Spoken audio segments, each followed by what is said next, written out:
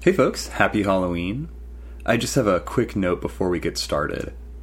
I recently worked on a small indie game that is out now called Zero Visibility. I co-wrote the soundtrack and did a little bit of additional dialogue writing as well. It's a short horror adventure, and it's really, really cool. It was really fun to be a part of. So, you can find it for free on itch.io. Again, the game is called Zero Visibility, so check it out when you have a minute. And, yeah, have a great Halloween. Here's the episode.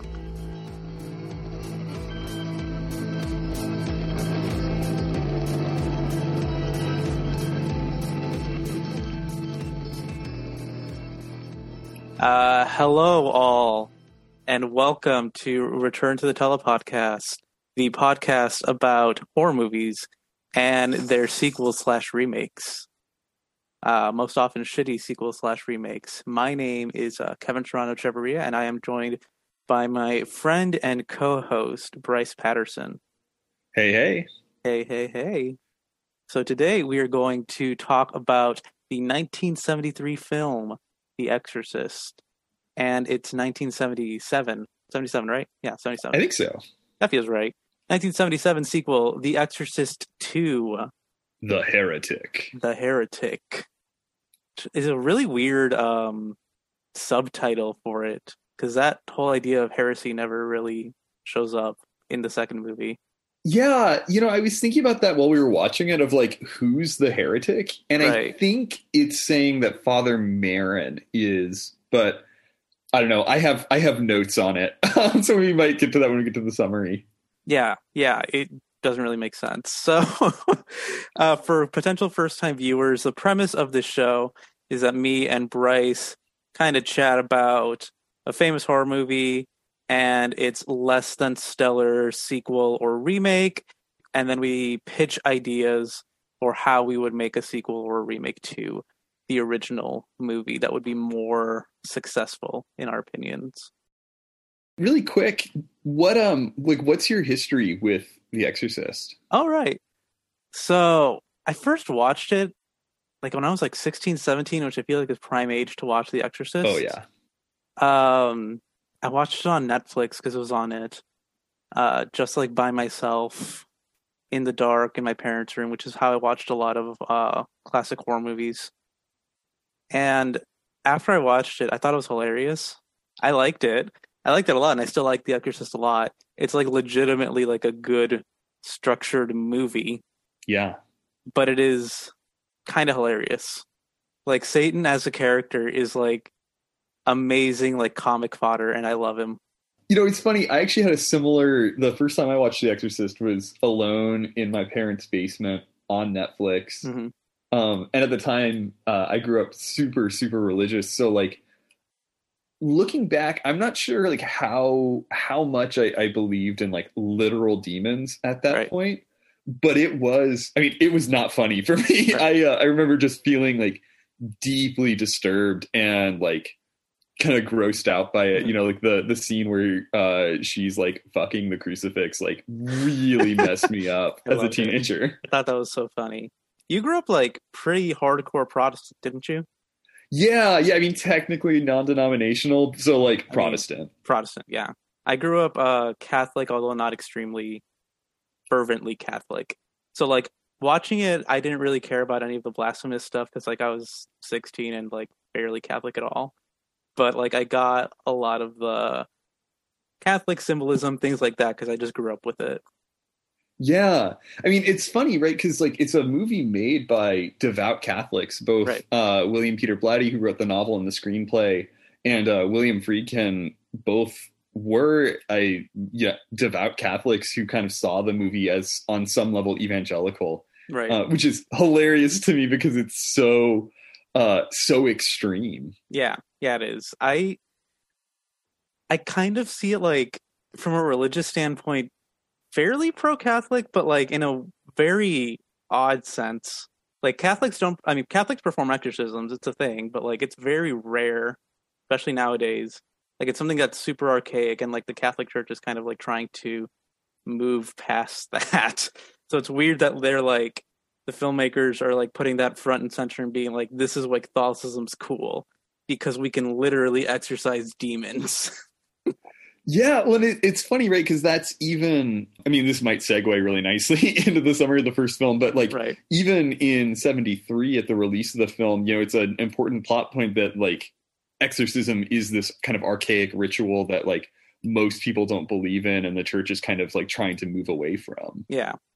Yeah, in real life, it's not something that's performed often, at least not performed like through the official channels often, because like, actually, the way in which Father like Karras went through the channels in order to get approval for an exorcism is fairly accurate to how like a priest would actually do that. There's a lot of bureaucracy in Catholicism, which I really like that they actually went through all of that. It's a very bureaucratic religion. Yeah. Well, yeah, and that I think speaks to kind of like the structure of the movie being really interesting, that the exorcism itself is a relatively small part, right? It's really only the third act. But yeah, maybe we're getting ahead of ourselves.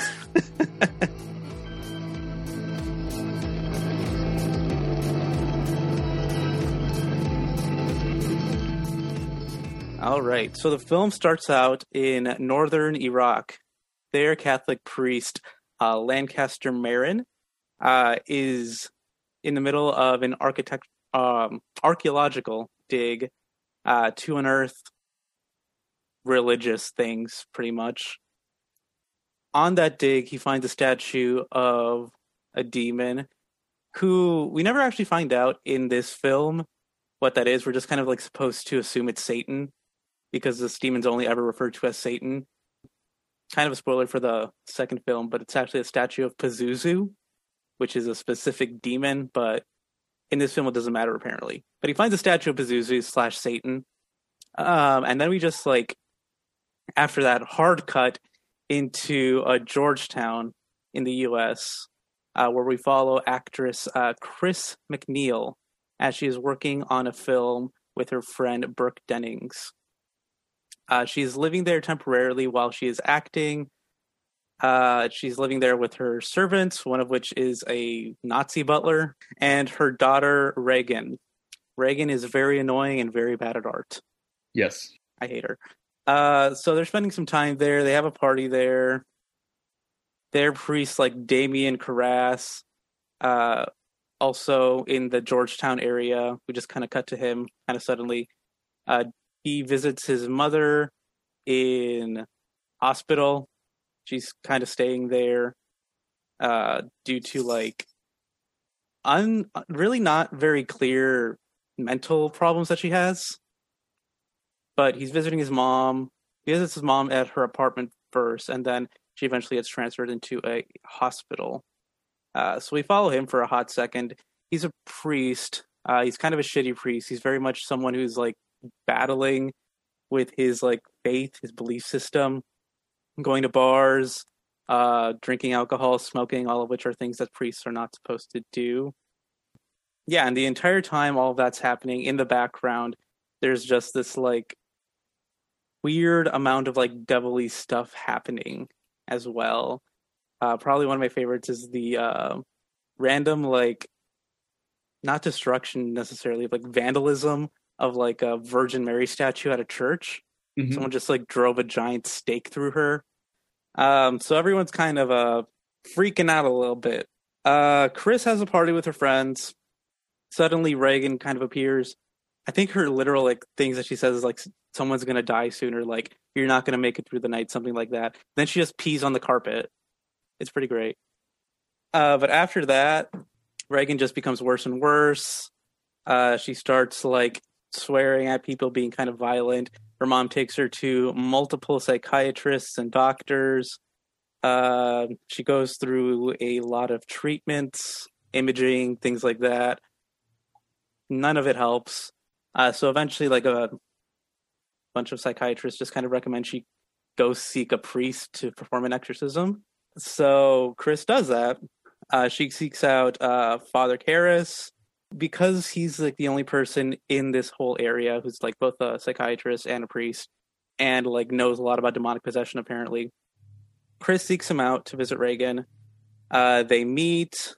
She does all this freaky shit like vomiting on him, reacting violently to like holy water, doing freaky possessed things. After a couple meetings, Father Karras kind of like determines that she is possessed, or at least meets the criteria for possession. So he goes through the official channels in the Catholic Church to like get an exorcism placed upon her. The Catholic Church comes back with Father Marin, who is actually like qualified to do this, and Father Karras is there helping him. So during the exorcism, lots of holy water, lots of prayers, lots of Reagan devil Pazuzu being violent and disgusting. What ends up happening off screen is Satan, Pazuzu, Reagan kills Father Marin somehow. Father Karras is like, well, I gotta do something. He asks Satan to like possess him instead of Reagan, which Satan does, and then Father Karras is like possessed by Satan for like a hot second. He jumps out of a window and then dies. Pretty much how the movie ends.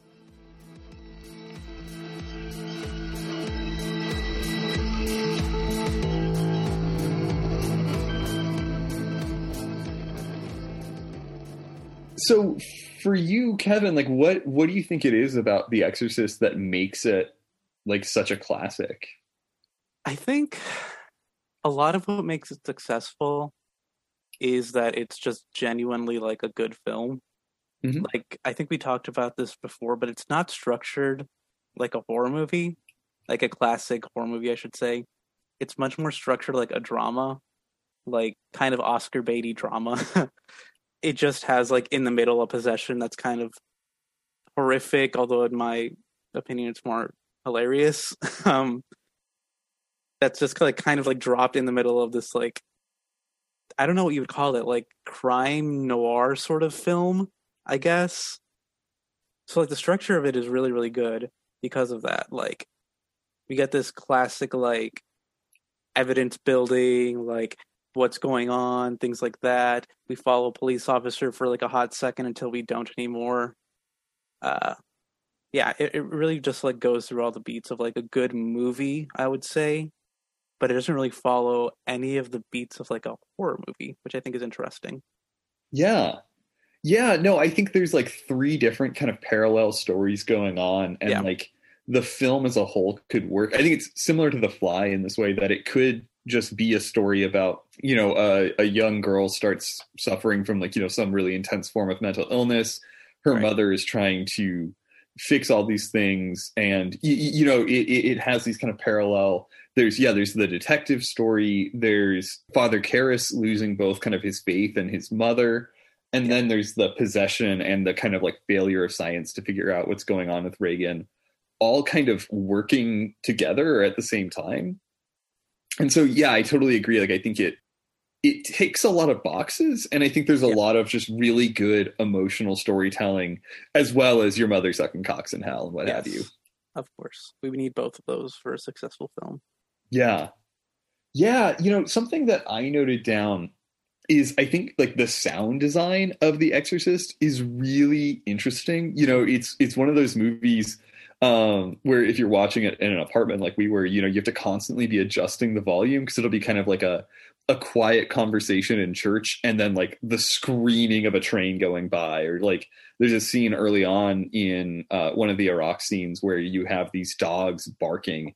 And so you get these really jarring, really dissonant kind of soundscapes like contrasted with these more domestic scenes. And I think that's kind of true of the nature of the film as a whole, right? That it's always shifting between these smaller, quieter moments and these kind of like really screaming kind of frantic moments. And I think, I don't know, that's something that really stood out to me watching it this time, is just how much it manages to be really jarring and kind of intense feeling, even when there's not a whole lot going on. Yeah. And there's like this kind of like connect to that. There is this like big dichotomy between like the intimate like home scene that we get introduced to at the beginning, or near the beginning, I should say, and like everything else that's going around it that's so like big and epic and like beyond this world, like demons and religion and the church and everything. And like the way in which those two like interact with each other is kind of unnerving almost. Like, Yeah. I imagine that for like an audience back then in the day, like seeing this like sweet girl or annoying girl, in my opinion, like Reagan being like possessed by like literally Satan and like doing all of these like crazy fucking things must have been really shocking to them. Yeah. Yeah. I mean, I think like it's a film with dynamics, Yeah. maybe is the thing that I really feel with it, which I think, you do and don't get in a lot of horror movies. I think it's something that's maybe particularly lost in a lot of sequels, is those quiet moments that let you breathe. Yeah. And I think that they do a really good job of, yeah, even making the quiet moments kind of disturbing. Something I noticed early on is there's a lot of just kind of creepy people. Karras goes to visit his mother in hospital, and he's surrounded by these just like, deeply mentally ill patients who are all kind of like, they all think he's their son or Right. something. Or similarly, there's both like the possession stuff, but there's also like the medical psychiatry side of the film. And a lot of that is really disturbing, at least for me. It is, yeah. And like from a 2022 audience, like looking back at like medical technology in the 70s, literally like, I can't do math, 40 years ago. Like, almost 50, actually, I think. Yeah. But like looking back like at medical technology 49 years ago, it all just looks very industrial, very mechanical, almost like cold, just like all the procedures we have to do in order to examine someone's brain and kind of how horrific all of that is. And you can kind of see it in like Reagan as well. Like when she's like getting like things like put in her throat in order to like examine her brain, like she's freaking out the whole time. Yeah, there's something like one of the notes that I made last night when we were watching is that the medical stuff feels like invasive and abusive in the same way that the kind of evil spirit is both invasive and abusive. Right. And like while like the Catholic Church and medicine both like offer a kind of help to someone in order to like solve whatever issues they're going through, medicine feels a lot more impersonal throughout everything. Like you just see like rooms full of doctors not really talking to Reagan or not really interacting with her as a human being and really just like seeing her more as like a subject, while like the Catholic Church is very much more interested in like the personal sort of thing, which I guess is kind of where this like propaganda of like pro-Catholic propaganda probably comes from, is that like the church is much more interested in like the person, helping out the person inside of this body, while medicine is more interested in treating this body as just like a piece of meat. Yeah. Well, I think that like maybe that's one of the things that makes it work so much is it is very much rooted in a lot of like day-to-day life kind of problems. Like again, Karras losing his mother, going through this kind of loss of faith, the medical elements feeling very, realistic and close to home, but also kind of disturbing. And even, Reagan's mother is recently divorced, and we get the sense that it's been, at least somewhat acrimonious, that she doesn't even want to get in touch with him when their daughter is kind of going through all of this. Yeah, I mean, like her ex-husband's like mentioned once, and that's only to say that he's in Europe, and that's it. Yeah, I think that like maybe part of the beauty of this film is, there's so much time spent just kind of with the characters, and a lot of it's happening before anything has gotten too serious. I think a good chunk of this film, I think you could just recut, and it is only about, a 12-year-old girl who's developing schizophrenia and kind of seeing that happen moment by moment. Yeah, pretty much. Yeah, it's interesting too how like, so usually the narrative between like, I guess mental illness and religion is that like people back in the past thought that people who had mental illnesses were like possessed, and now we know better.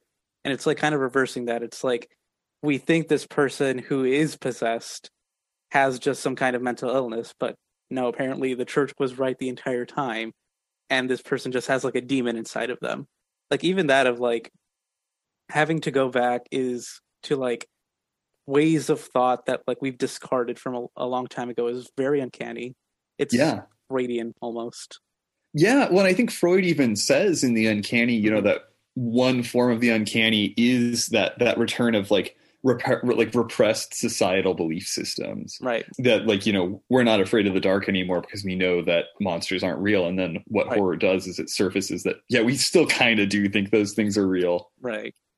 It's kind of proving that like this thing that we thought we knew that we could understand, like medicine, actually does not work. And we have to go back to just faith, which faith in itself is kind of scary to people who are used to like knowing everything.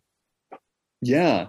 Well, and Father Karras kind of straddles both of those worlds as like a priest and a trained psychiatrist. He's, Right. I think, a really great entry point into kind of that debate. Yeah. He never really goes like deep into his faith until literally the way end of the movie when he gets possessed by Satan. Yeah. Like even when he's trying to convince the Catholic Church that they should perform an exorcism, he's never actually like 100% convinced that Reagan is being possessed by a demon.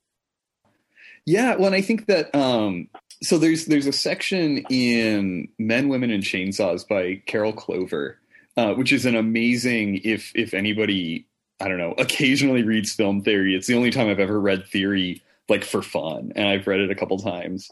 But something she talks about is that exorcism films tend to follow that basic template of kind of its sort of science, which is generally represented by kind of a male presence, and then sort of a female presence that's representing these older modes of knowing, which I think kind of comes out from Reagan's mother in the film.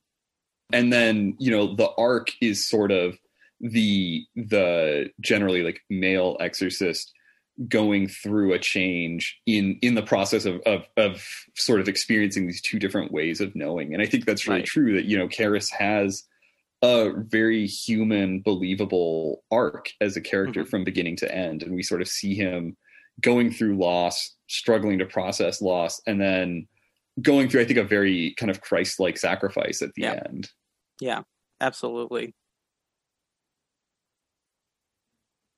Makes him a very like compelling character. It kind of like helps us be, or like kind of helps us see ourselves in Father Karras.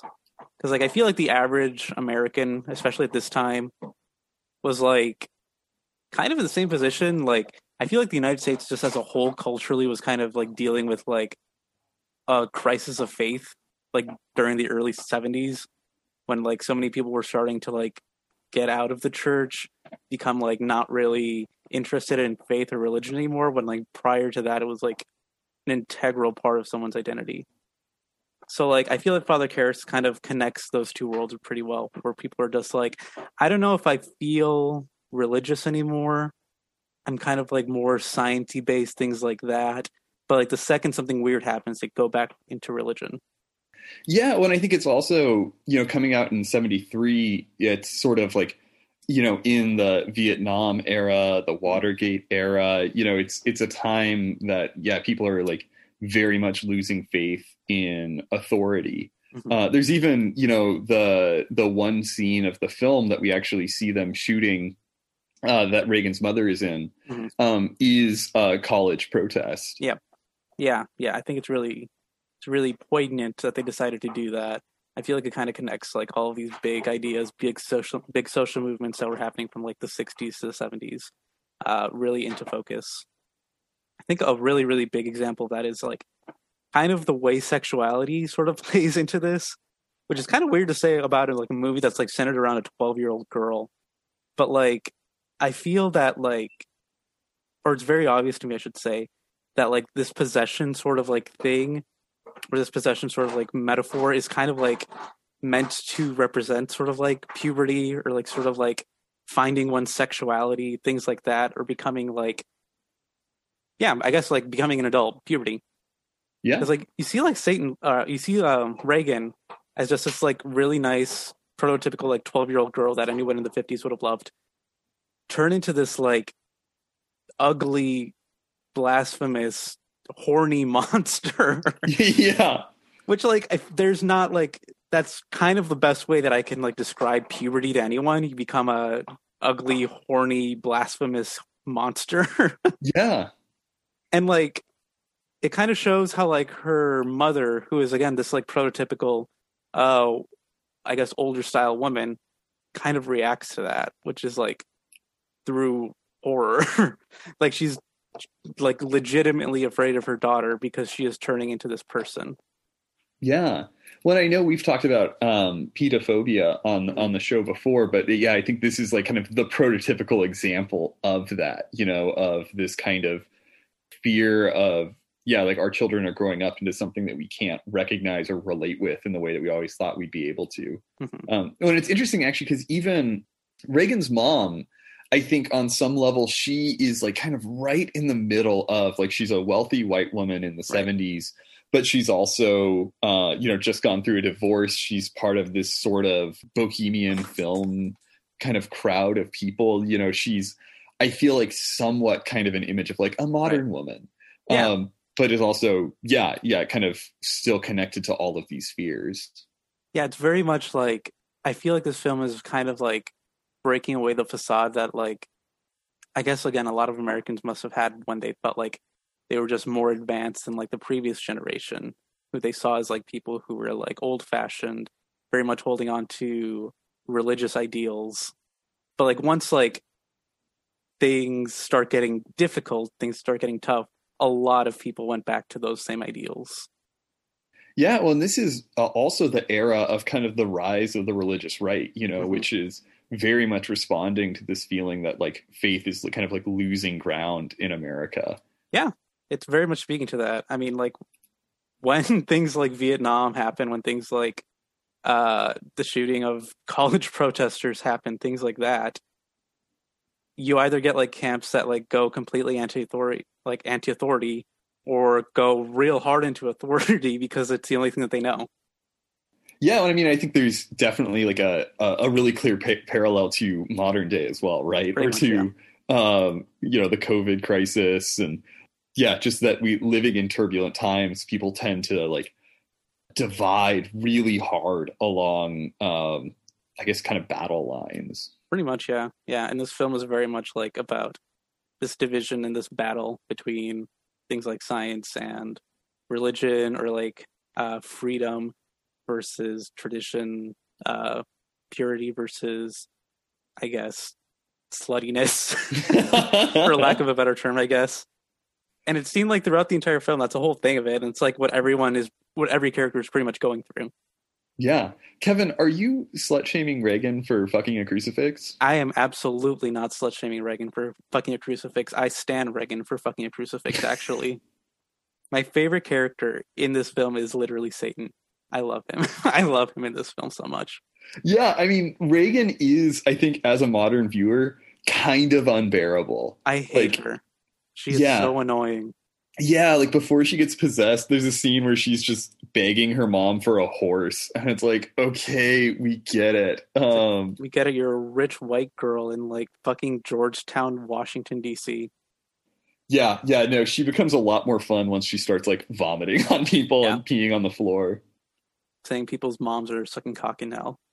Yeah. Cool. Well, do you have any last thoughts on The Exorcist, or should we move to Exorcist II, The Heretic? Nope. Just The Exorcist is a really good movie. Cool. Well, I'll try and briefly summarize Exorcist II. It is a fucking hot mess of a film. Oh, yeah. And so it's difficult to summarize because it's so like incoherent. Much like the first movie, it also has like a lot of strings happening at the same time. But like instead of like the strings kind of attaching themselves at the end, it's just kind of like they're going all over the place and none of it makes any goddamn sense. Yeah. Oh, and side note, so the second film was directed by John Borman, who I was trying to remember like what he'd done, but he directed Deliverance. Oh, did he? It's like the thing he's most known for. Oh, wow. I didn't know that. Yeah, so I mean, he's like a filmmaker who, I mean, I have mixed feelings about Deliverance, but like he is a filmmaker with chops. Like, you know, he knows how to make movies. How did he fuck up so badly? You know, I have thoughts on that, Okay. Or I have somebody else's thoughts on that, but we'll get to that.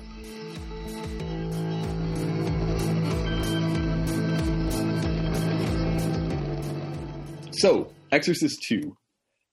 Priest Philip Lamont is sent to investigate the death of Father Marin from the first film because some of Father Merrin's writings are essentially being considered controversial by the church, and they want to kind of squash a rumor that Merrin was killed by Satan, because that sort of would be, Satan triumphing over God. Mm-hmm. And there are also rumors that Father Merrin was like a Satanist or something. It didn't really make a lot of sense. Not really, no.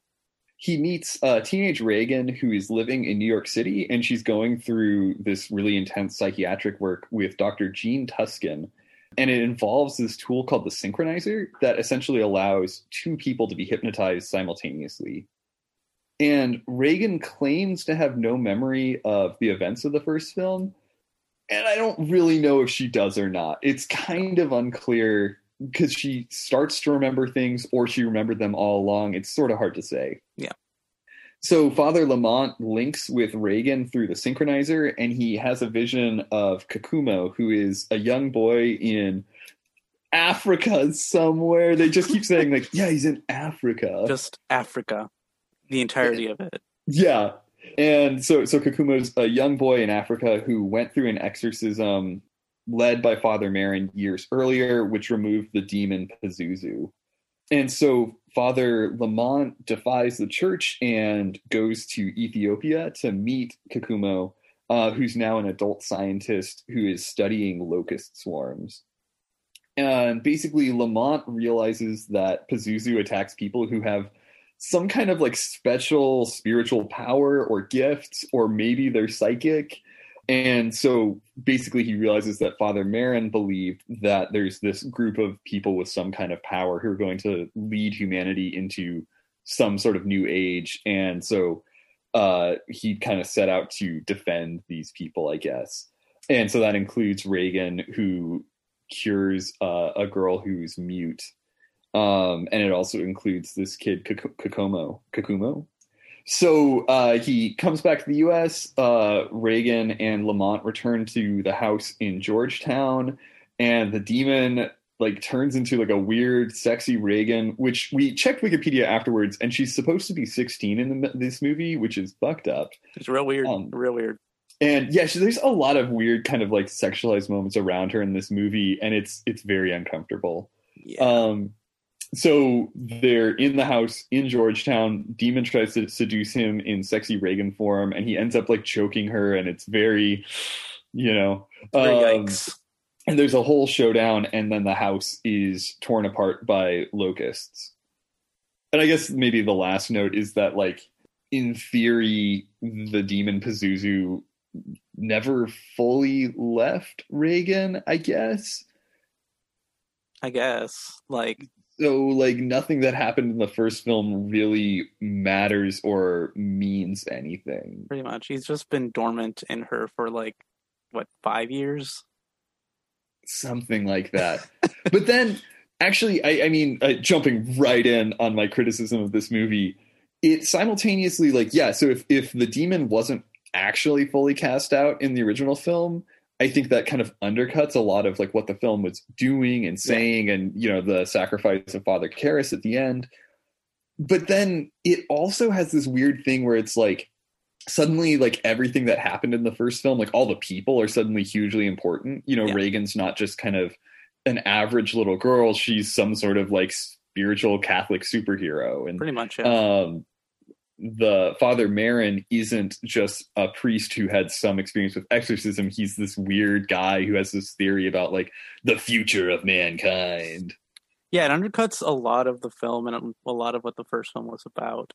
I'm mostly upset that they retconned who it was that was possessing Reagan. Because in the first film they explicitly say it's Satan, the Satan, the king of hell. Yeah. And then it's just JK, it was actually Pazuzu, just this random demon that we're supposed to know/care about, I guess, as a Western audience. Yeah, I think it simultaneously trivializes the first film, but also goes from being this very intimate human story to being this kind of globe-spanning future of humanity story.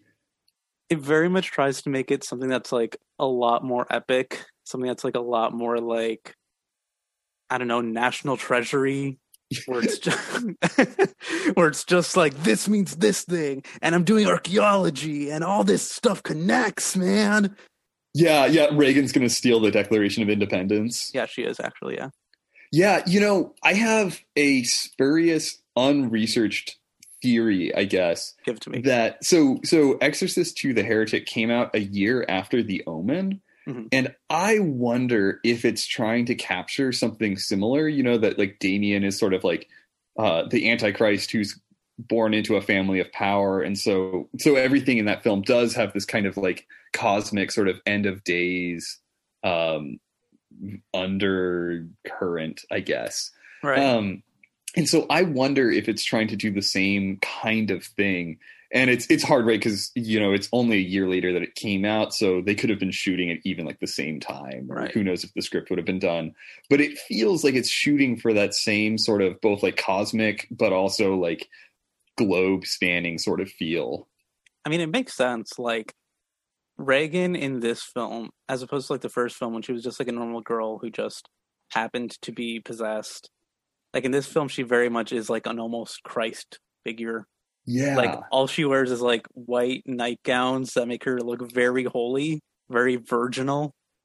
And like at the end, we literally see her, like good Reagan opposed to bad, sexy Reagan. So it's like a Christ, antichrist sort of battle. And like Reagan has apparently these superpowers where she can heal people, I guess. Apparently. Yeah. So like she's very much supposed to be like this superhuman figure. That's not even to mention the fact that she's like has this obsession with like doves as well. Yeah. When it's really, I mean, so I think the characters in Exorcist II are a mess. Yeah. It's so like Father Lamont just has no personality except for like he's intense. Yeah. And like Reagan alternates, I think, really uncomfortably between sort of seeming like, okay, maybe she's an adult, maybe she's a teenager, maybe she's like a little kid. Like she's really hard to pin down, I guess. Her accent's like, really hard to pin down too. She like goes into this weird Southern accent sometimes for some reason. Yeah. And so I feel like there's this problem that like, so Father Karras, say, I think has a very clear, understandable arc as a character, and we see how he changes. And I cannot think of Reagan's mom's name for the life of me. Chris. Yeah. I think also has an arc that we can relate to, that she kind of turns to science fails, she turns to faith, and then faith is kind of able to save her daughter. Right. Whereas in the second film, it's really hard to say how like any of the characters change really, and they're all like alternately, like I think Father Lamont is just incredibly flat and uninteresting and just kind of creepy, and Reagan is just like there's like 4 different personalities and like none of them make sense. Yeah. She takes up tap dancing, and so there's a couple tap dancing scenes. Tap dancing for the devil. Yeah, gotta tap the devil away. But yeah, no, I agree. Like, none of the characters change very much. The only one that I can think of that changes is the psychiatrist lady, whose name I forgot. Yeah, I think it's Jean. Jean, that's right. The only person that changes in the film is Jean, and it's very abrupt, and it's like way at the end in like a single line. And like it doesn't really make a lot of sense. Like she starts off being this like hard science, everything scientific works, even though I have this hypnotism machine that I can see your thoughts through because science. Yeah. That's literally just an EKG with a strobe light on it. But then like towards the end of the film, seeing all this fucking crazy shit happening, like I think Sharon, which is one of the fairly minor characters, just asks her like, who's the cause of this? Like, say his name. And she's like, Pazuzu. It's like, okay, why did you suddenly switch so hard? Like without any build up to that. Yeah. Well, I mean, I don't want to harp on the sexual subtext, but it's kind of hard not to on some level. Very sexual film, but it's like uncomfortably sexual. Yeah, when I think, again, like Reagan being 16 in the film, is really, really weird. Yeah. But even so, like the meditation, or not meditation, the hypnotism machine that they use has this repeating note, and so to get both people in sync, you essentially have to match the pitches, Right. Which apparently they do with their brains or something. But there's a lot of Reagan and her therapist staring directly into a light and just being like, deeper, go lower. It's just very like, okay. I mean, and their faces are like very orgasmic as they're going into like this trance. It's all really uncomfortable. Yeah. We also just have to talk about like Africa as a thing in this movie. Africa. Just all of it. Yeah. I mean, it's funny, like you can tell, I mean, so this at the time was a pretty high budget movie. Like, according to Wikipedia, it was about a $14 million budget. That's really high budget, especially back then, especially for a horror movie. Yeah.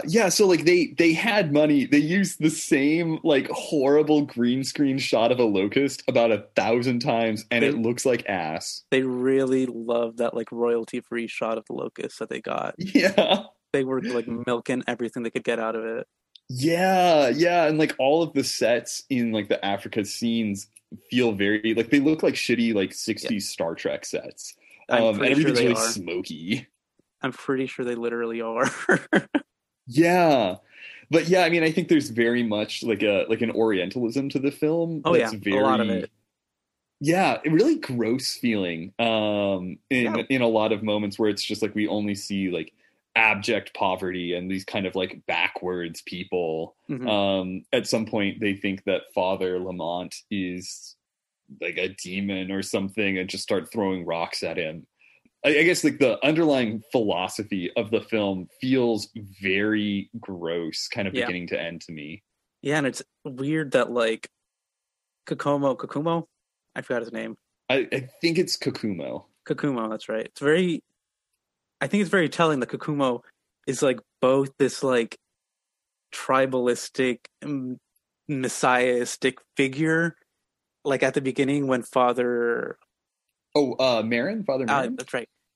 This like very messiahistic figure when like Father Marin first meets him, and then like when he goes through like this weird portal thing, he becomes a scientist dude.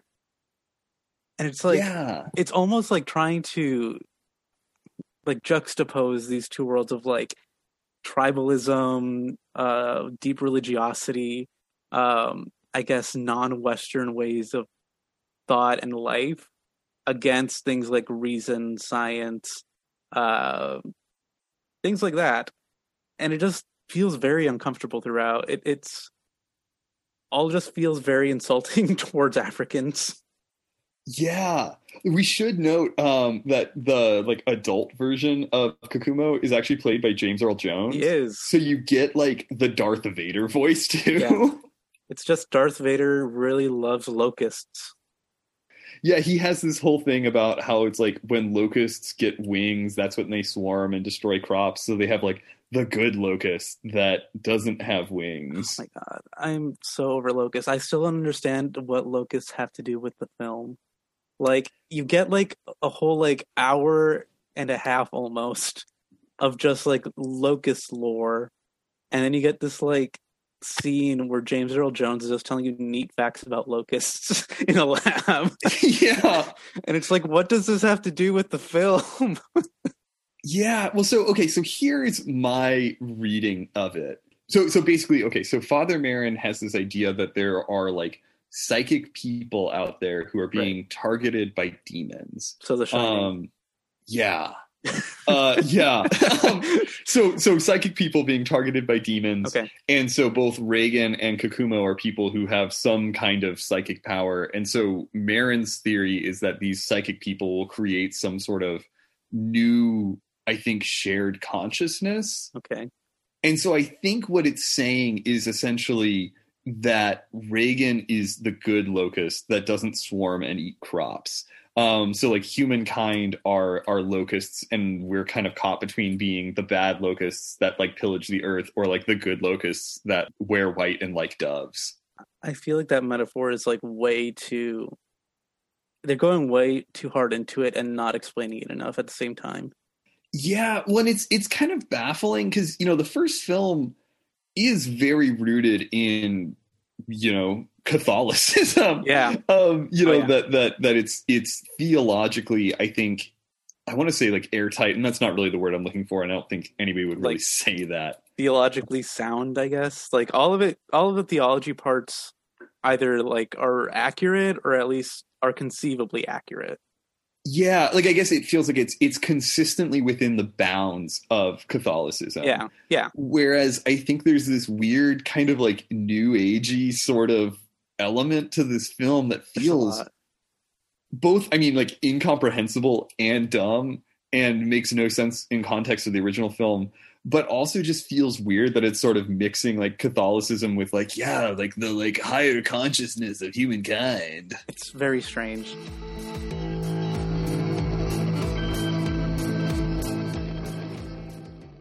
Well, cool. What did you have as far as like I guess pitches or ideas for? I mean, honestly, with this, it sort of feels like they could have done almost anything else, and it probably would have been better. Yeah. My pitch for this is like, first and foremost, not Exorcist II, the exact opposite of that. But it is very much just like keeping in touch with what the first Exorcist was trying to do, which is kind of like this invasion of like outside ideals or morals or this changing world and the invasion of that into the home. So I would kind of do something if I had to make a sequel, which like I really don't think The Exorcist needs a sequel, but like if I had to do one, it would be kind of similar things. Like it would be somebody being possessed in a home and kind of their family dealing with that.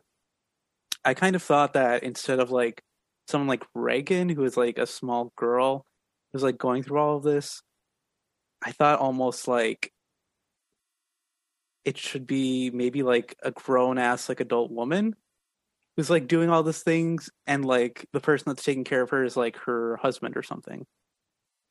And like instead of like it being about puberty, sexuality, things like that, it could be more of like gender roles and like how especially like in the 70s, women are starting to get more power in the workspace, or are getting, at least are starting to become more egalitarian in the household.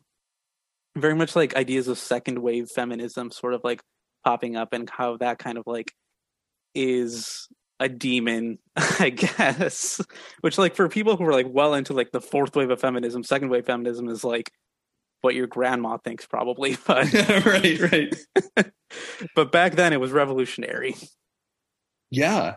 No, I think that's a really interesting pitch. It's funny, it's actually really close to the plot of Antichrist, the Lars von Trier film, if you've ever seen that. I haven't, no. I have extremely mixed feelings about it. But yeah, it is kind of, it follows a married couple. It's dealing with a certain kind of image, I guess, of female hysteria that I think is more, I don't know, more nuanced than like 19th century medicine. But yeah, that kind of breakdown within this marriage. I do think that pitch has some like really interesting ways that it could go. Or even like putting it, I just had this idea right now, like putting it in a nunnery would be interesting too. Oh. Like in the 70s, there was a lot of revolutionary stuff happening within Catholicism, and that mostly had to do with the civil rights movements. Like, it's actually kind of surprising for a lot of people back then, but like a lot of Catholics, especially like nuns and stuff, really supported the civil rights movements. So it'd be interesting to like see, like, I don't know, that kind of like going even further of like just this nun being possessed by a demon, like demanding this much power, things like that. And kind of how the Catholic Church would have to like respond to that almost. Because in the Catholic Church, especially at that time, really female practitioners are starting to like demand or like ask, I guess I should say, for more equality. That is really interesting. And I love like the convent as a setting, I think you could do a lot of really, really interesting things with. Because, I mean, like, the stuff that Reagan is doing is shocking in, like, secular-ish Right. society, but setting it in kind of, like, this incredibly, maybe more kind of, like, regimented, strict sort of world, I think you could have really interesting results. I think it'd be cool. I'm just worried that it would turn into The Nun, which I've heard is really bad. Yeah, I've been wanting to see it because, like, I know that it's going to be hot garbage, but I'm also like, well, I mean, maybe it's fun hot garbage. It could be. I like fun hot garbage. It's my favorite kind of garbage. Yeah, I mean, that's why I do this. yeah, you and me both. Yeah, no, I think that's really interesting, and I think you could, like, or I mean, I guess I think we could explore, like, who in the convent, because, like, what if it's like is it the Mother Superior that's kind of the head honcho? Yeah, Mother Superior's in charge of a specific convent. Yeah, so, like, thinking about, like, what if a person who actually has a lot of authority is possessed, as opposed to, a child who has, no authority over anything. It'd be interesting, because if Mother Superior was possessed by a demon, they'd have to get the priest, who's always a male figure, obviously, involved in that.